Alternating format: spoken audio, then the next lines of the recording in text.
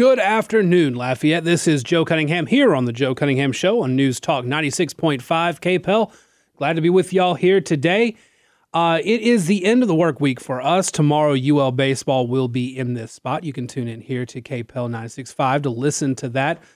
Some weather coming in that will force that game to start a little bit earlier. Tomorrow's forecast, we're seeing a 70% chance of storms during the day and into the evening, but that will bring along some cooler weather over the weekend. Saturday, the low will be 30 degrees, and it will only get up to about 51 degrees. So that is what you can expect weather-wise coming up this weekend. Now, with all the rain, you may not want to be traveling all that much, which is good because we've broken our record yet again. Average price for a gallon of gas in Louisiana right now is $4.13. That is over $1.50 from where it was a year ago. It is up 10 cents from where it was yesterday, or nearly 10 cents from where it was yesterday. And just a week ago, it was just shy of $3.50. So about a 60-cent jump, a little over a 60-cent jump from a week ago, and almost an 80-cent jump from a month ago. This is a big crisis continuing. Here in Lafayette, the current average is about $4.17 a gallon. Yesterday's average was $4.08, so looking at nearly a dime and an increase. A week ago, we saw prices of just about $3.50 per gallon, and a year ago, $2.53. So again, nearly a buck and a half, over a buck and a half of an increase over the course of the last year, which is what makes the White House's talking point about this energy crisis so weird, calling this Putin's price spike. And they want to tie that to the new inflation numbers that came out today. Inflation grew by 7.6%, the fastest month-to-month increase in 40 years. And they're saying this is all part of Putin's thing, but not even CNN is buying that. CNN today pointing out that inflation was accelerating even before the Ukraine crisis. We have a lot of folks in the media who are now just kind of pointing out that the White House is really leaning into this whole Putin's price spike thing or price hike, and it's not really, holding up very well. But that's where we are.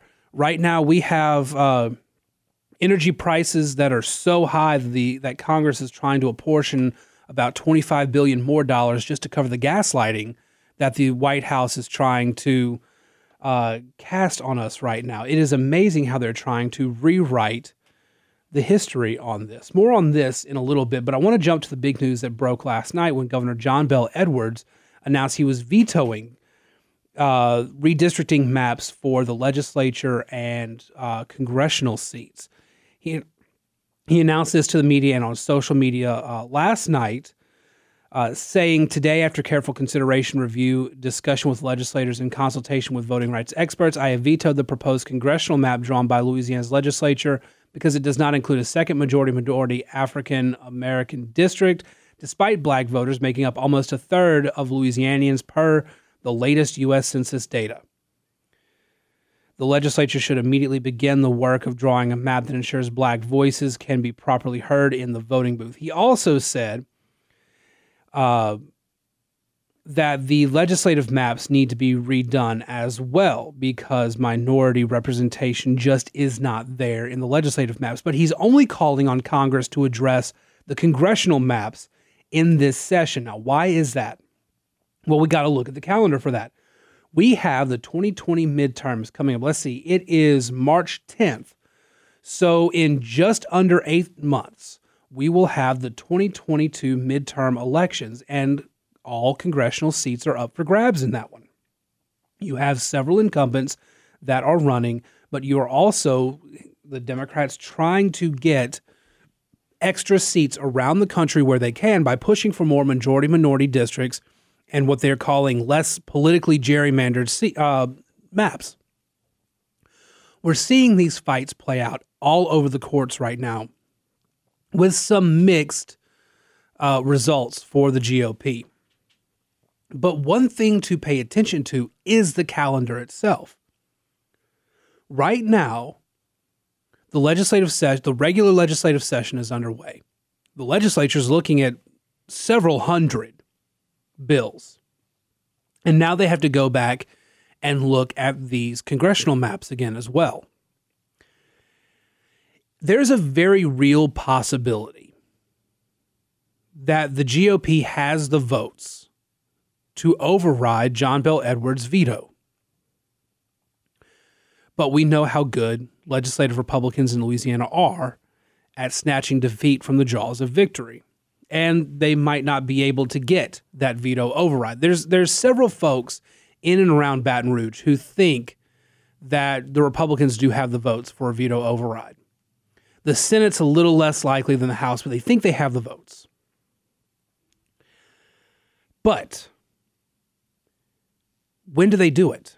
Do they do it immediately because the governor sent it back to them? Or do they hold off on a bit? Because remember, the legislative session goes on for months.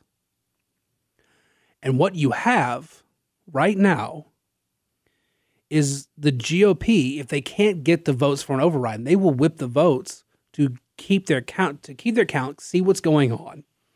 And they'll put that up for a vote whenever they can, if they feel that they can do it. If not, they'll just sit on it till the very end of the session and essentially try to run the clock down as much as possible. The reason they'll do this is that these maps will go to the courts. And the Democrats are not shy about using the courts to try to get the maps they want passed.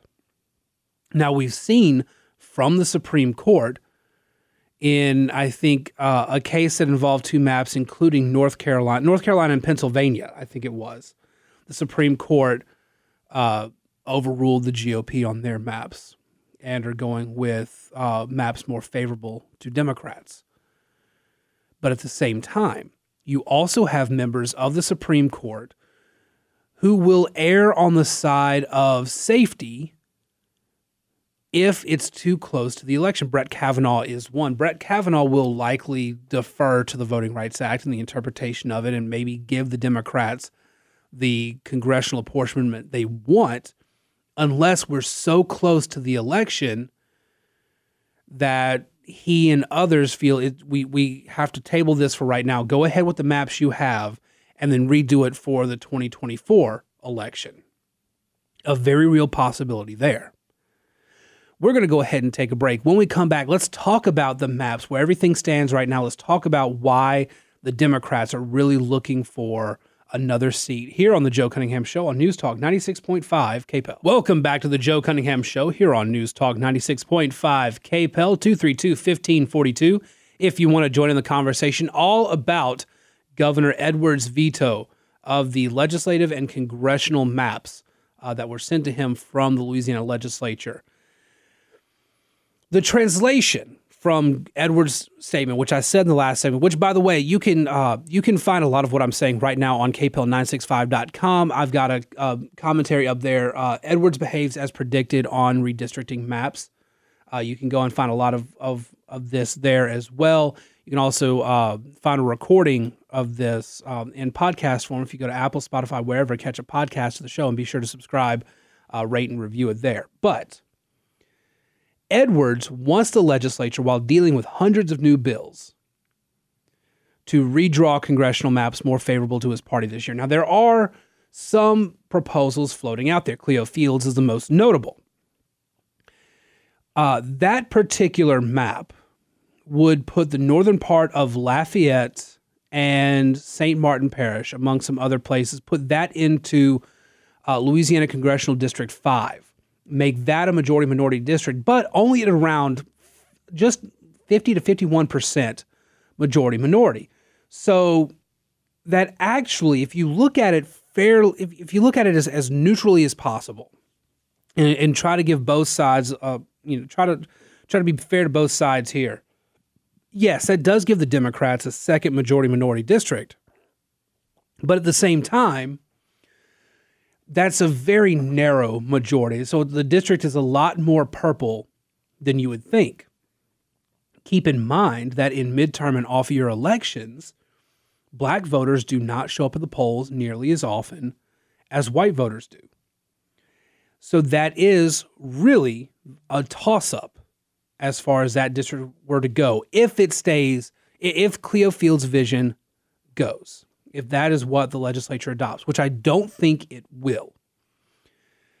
Currently, the legislature wants to stick with pretty much the status quo right now, which would leave District 2 as the sole Democratic district in the state. Currently, Troy Carter holds that congressional seat. The shift to Cleo Field's map, I believe, also puts Julia Letlow and Mike Johnson, who are the representatives from District 4 and 5, respectively. I think that's right. The numbers off the top of my head. But pits them against each other because they would be in the same district at that point. The width of Congressional District 5 across the top of the state narrows, so it just kind of goes along that Mississippi border and dipping down into Acadiana, taking St. Landry and portions of Lafayette and St. Martin Parish. Incidentally, the portion of Lafayette that they take includes my house, so I would be voting in Congressional District 5 if that were the case. Again, though, not sure that's going to happen. The Republicans right now really think, from what I've heard, the Republicans really feel like they have a good shot at a veto override here. And I want to read a piece from Jeff Sadow at the Hayride about a month ago, I think, a little less than a month ago. Keep in mind that Republicans hold a supermajority plus one seat in the Senate, meaning party unity will override any Edwards veto. The House of Representatives, they fall too short of this lofty perch of 70, but also have 3 no-party members on which to draw, of which State Representative Joe Marino typically leans their way, whereas State Representatives Roy Darrell Adams and Melinda White normally cast their lot with the Democrats. The no-party dissenter on the congressional maps in the House was Adams, whose district would face changes making him unlikely to win re-election. He would be open to Edwards' blandishments to switch on those he supported. However, Marino and White consistently backed the GOP proposals, and Edwards would have to mete out a lot of political capital to get them to defect on one or more of the overrides, probably more for Marino than White. More disturbingly to Edwards, Democratic State Representative Francis Thompson consistently voted with the GOP, as he has been wont to do the term and seems unlikely to flip. These 3 consistent supporters set a base one more than needed on all bills to override successfully. Aside from Thompson, the only other Democrats to defect on more than House Bill 14, because it drew them the districts not difficult to win re-election in, were State Representative Randall Gaines and State Representative Jeremy Lacombe. So the numbers are there for the Republicans if things stay like they did during the redistricting session. The problem will be how much political capital Edwards has to spend to get some of those to flip. What's more, Republicans in the legislature have not been the most consistently conservative and consistently party line that you would think. Yes, in general, they all move in the same direction, but leadership in the House has not, and especially in the House, but also in the Senate, has been very lacking. They have not been able to whip their votes very well. We saw that in the last legislative session and in the veto override session last year. So there is the potential for the Republicans to completely drop the ball on it. But the question is ultimately,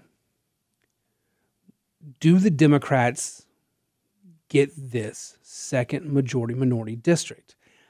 Even if they do, like I said in the last segment, there's no guarantee that they actually win the seat, but they really want to try.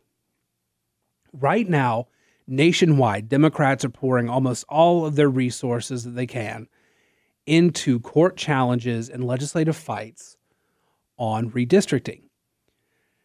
The Democrats barely have a majority in the House of Representatives in Washington, D.C. With polling going the way it is, you're going to see a lot of seats flip. You are already at well over 30, I think, Democrats who are retiring from the House because they see what's coming. The Democrats' hopes right now are to mitigate as much of that as possible by picking up as many new Democratic districts as they can. In Louisiana, that comes in the form of a majority-minority district, one that they can draw by narrowing District 5 and having it dip all the way down into Acadiana, deep into Acadiana, just south of Carencro, it looks like.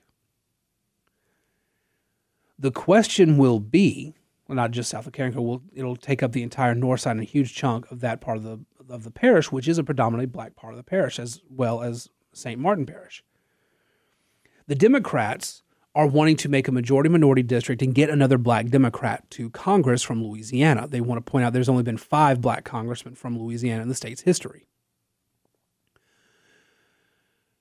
I'm not sure, though, that with a majority-minority district that is only 50 to 51%, or maybe a little over 51% black, you necessarily get that win in 2022.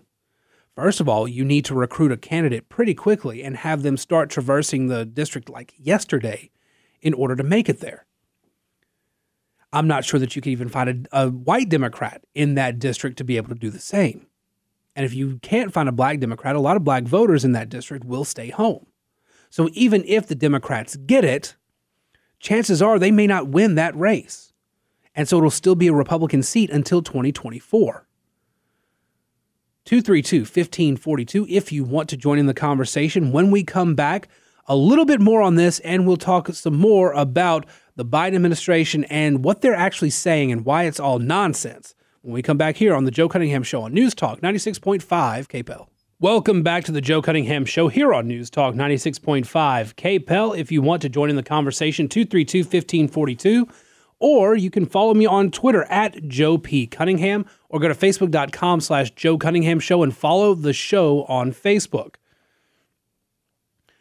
So the Democrats want a second majority-minority district in Louisiana, but they also want more Democratic districts across the country. So they're fighting this idea of political gerrymandering.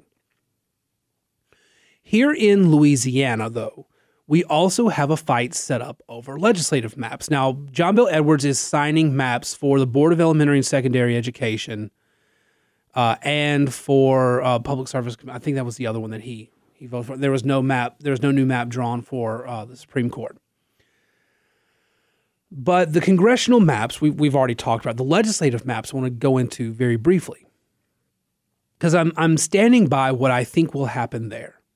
Now, John Bel Edwards did not say that the legislature should reconsider those this term. He says there's simply not enough time. And he's right. He risks forcing the Republicans to run the clock down on that one. But these new legislative maps that he wants, how are you going to get more black districts? Because that's what they want. They want more minority represented districts in the state legislature. You're not going to get those by taking out a bunch of Republican seats. You're just not. You know where they're going to come from? White Democrats. Those districts will be redrawn with Republican legislative leaders meeting with the Legislative Black Caucus to come up with new maps that will mitigate how much power white Democrats have in the state versus black Democrats. I've mentioned this several times before, and I will keep mentioning it because it is the most obvious path for Democrats in the state of Louisiana. Black Democrats have had to put up with white Democrats making a lot of good promises while running the state party, but never fulfilling those promises and never actually reaching out to help in black communities. And black Democrats have had enough. That's why Gary Chambers' Senate run worries folks like John Bel Edwards. It's not that they think that Chambers will actually win. It's that they think that Chambers will incentivize black voters to choose more black Democrats for their candidates.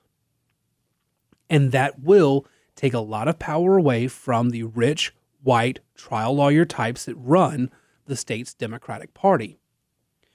And you're going to find that black voters have a whole lot more power when they get motivated than you think. John Bel Edwards got historic black turnout in 2019. Black Democrats pushed their communities to go to the polls for him, and they succeeded. They got a lot of black voters out for John Bel Edwards. That combined with just a horrible candidate in Eddie Rispone gave John Bel Edwards the re-election victory. Now, the big thing here is, how do you go about getting more black politicians in power in the state? Well, you've got to take away from white Democrats in the state. Taking away from white Republicans isn't going to do anything because you're not neutralizing the threat to your influence within your own party.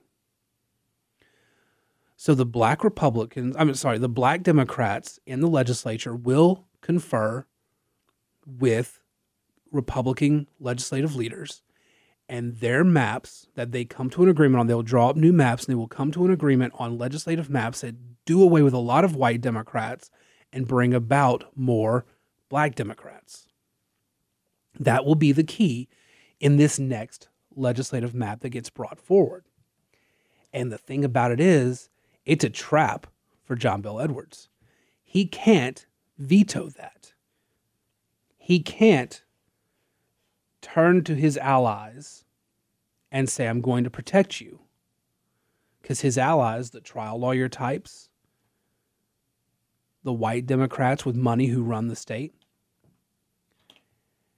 those are the ones that he wants to protect, and he won't be able to. So he's going to have to approve those legislative maps when they get put forward.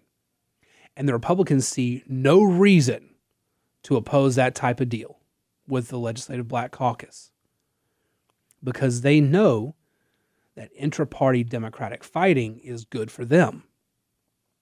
And the Republicans earn a lot of goodwill by making that happen. And there are some issues that black or white, both sides can agree on. But it's white special interests in the Democratic Party that have hampered a lot of those.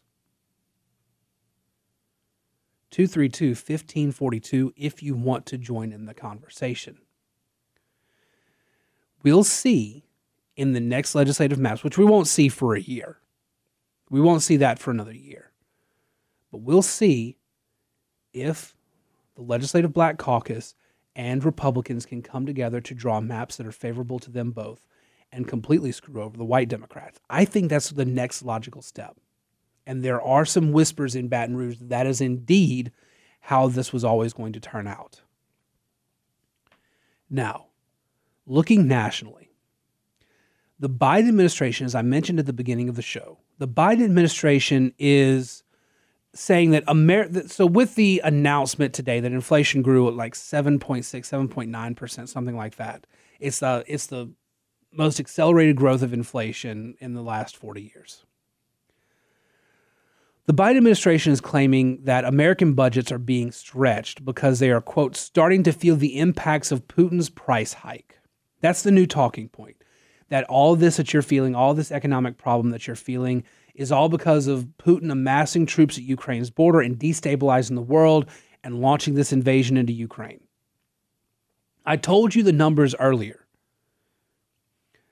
From March 2021,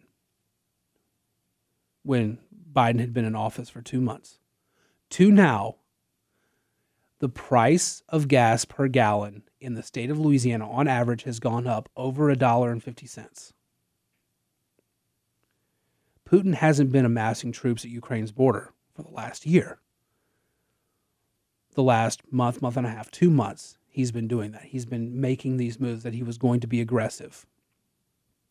And in fact, if you want to give it even a half-year time frame, you could maybe say that once Putin saw how badly the U.S. handled the Afghanistan withdrawal, that's when Putin started making his moves at Ukraine, because he saw America was not going to have a strong foreign presence.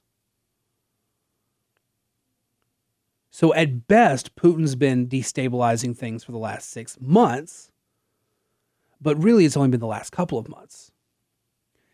Inflation was already accelerating at an incredible rate before Putin started making those moves. It was already record highs before that invasion. And even the Democrats who are anchors at CNN aren't buying it. Inflation is accelerating. These are pre-war numbers as well, CNN's chief business correspondent Christine Romans noted. Many people had thought we'd see a peak in inflation in March maybe. Well, now we have a war in Russia not captured, war in Ukraine not captured here. That's the official transcript.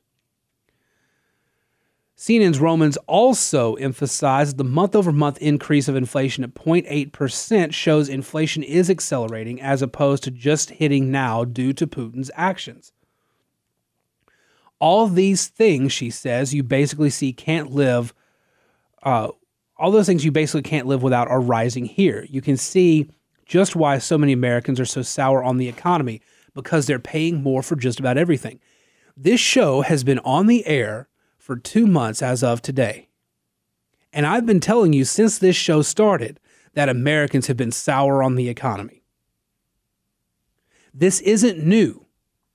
The economy has been bad for longer than the 2 months that I've been doing this show. Americans are feeling a lot of pain at the pump, in the grocery store, and everywhere. And the Biden administration will not accept blame for it.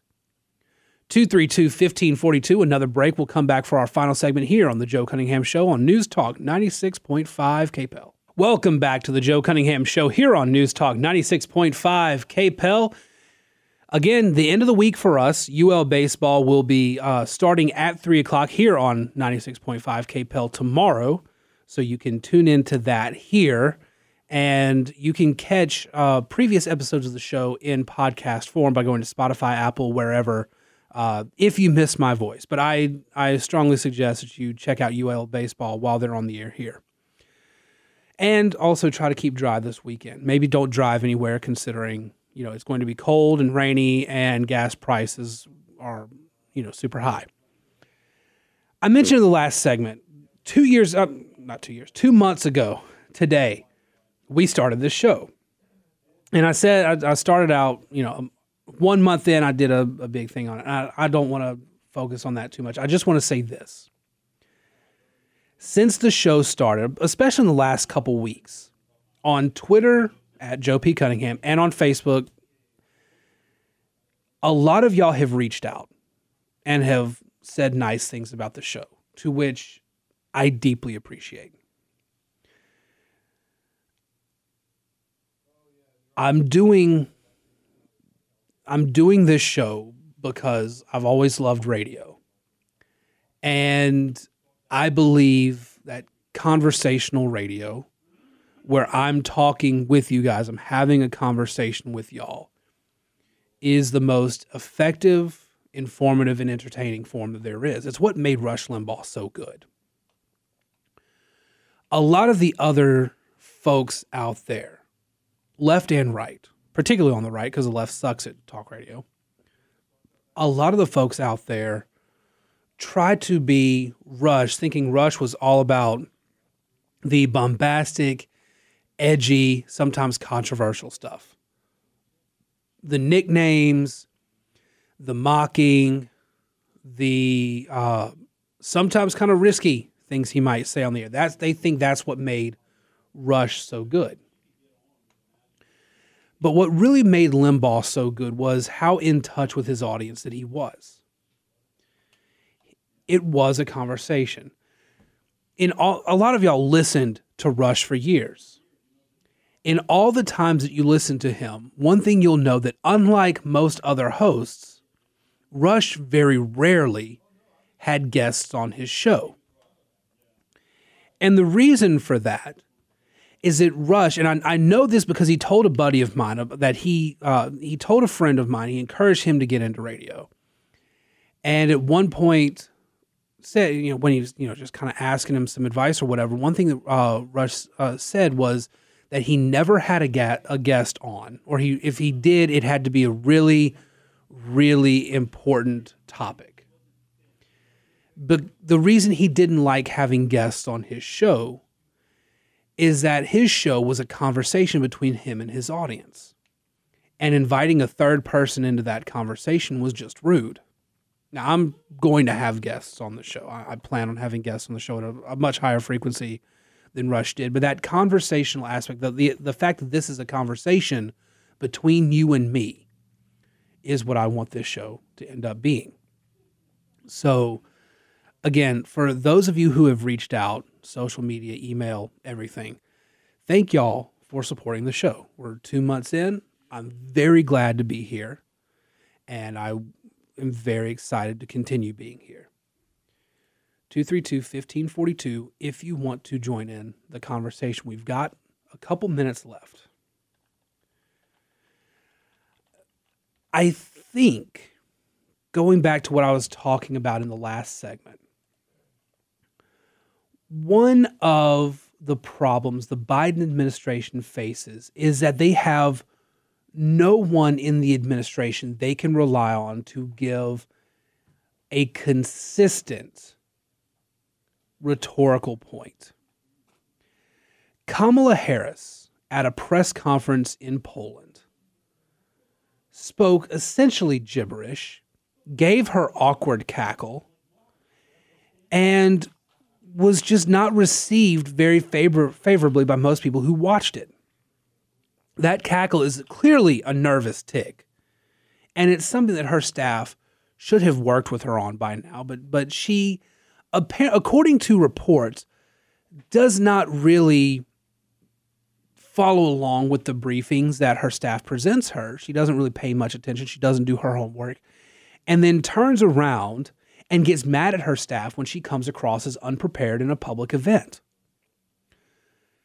So Biden fumbles over his speeches, gives inconsistent responses to questions, and there's no vice president there to pick up the slack because Kamala Harris is even worse at public speaking than Biden is, and Biden's got age working against him. Kamala Harris is not going to be Joe Biden's successor. She may try to be, but she won't be. The Biden administration's stuck. Jen Psaki can only do so much. Ron Klain, the chief of staff, is horrible at his job. Joe Biden can't give any good public address, and Kamala Harris is barely capable of doing the job. The Biden administration can't come up with a better message because and even if they could, there's nobody to deliver it. And that, like everything else, is a problem. I feel like I say that every day. That's a problem for the Democrats because it's all problems for the Democrats. And that's it for me. Thank you guys very much for tuning in. Joe P. Cunningham on Twitter, facebook.com/Joe Cunningham Show. If you want to follow me on social media. And of course, check out the podcast version, Apple, Spotify, wherever you get your podcast. Be sure to subscribe, listen, rate, and review to the Joe Cunningham Radio Show on your podcast platform. Thank you guys, and I'll talk to you again on Monday.